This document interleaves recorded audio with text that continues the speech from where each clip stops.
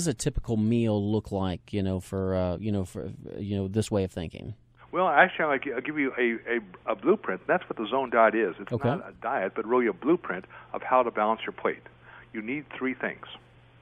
You need one hand, one eye, and one watch. Okay.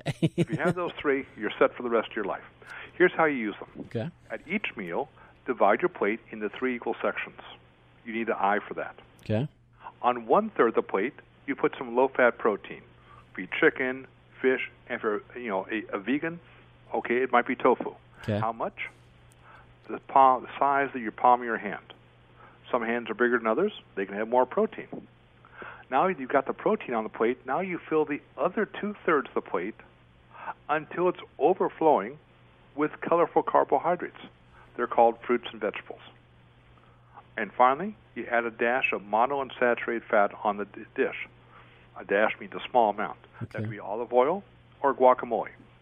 And voila, you now have a drug. And how do you know that drug is working? You look at your watch. If you're not hungry for the next 5 hours and you have peak mental acuity, you basically made the right drug for your biochemistry. Easy enough. The secret is to do it the best you can every time you open your mouth the rest of your life. Gotcha. Now, I thought that, when we talk about folks that are, a lot of times when they're changing their diet, they're trying to lose weight, I thought fats were bad. I mean, fat, you're supposed to eliminate fats because you're trying to get rid of all the fat. Why would you want to add fats in this particular meal? Well, we like to think that fat makes us fat. Unfortunately, it doesn't. What makes us fat is inflammation. And therefore, you have to basically, your goal is not to reduce fat in your diet, but to reduce the inflammation in the fat cells. And now that's why we look at some fats are very, very powerful, inducers of inflammation. Okay. These are the fats most Americans eat. These are the vegetable oils, the soybean oil, the corn oil, the saturated fats. Other fats are kind of neuter. They don't do much. They can't hurt you, but they can't help you. The monounsaturated fats.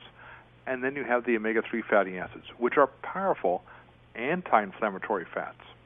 So it's knowing how to basically use those fats within the construct of balancing that plate. And so, again, how do you know? You're simply not hungry, and this is a reason why diets fail. You're always hungry, and you're always tired. Who wants to go through life being hungry and tired? I know I don't. I don't either. What if you're on a diet that you're never hungry and never tired? Would you ever stop that diet? Probably not. And that's why the root word of the diet comes from the Greek, which means it's a way of life.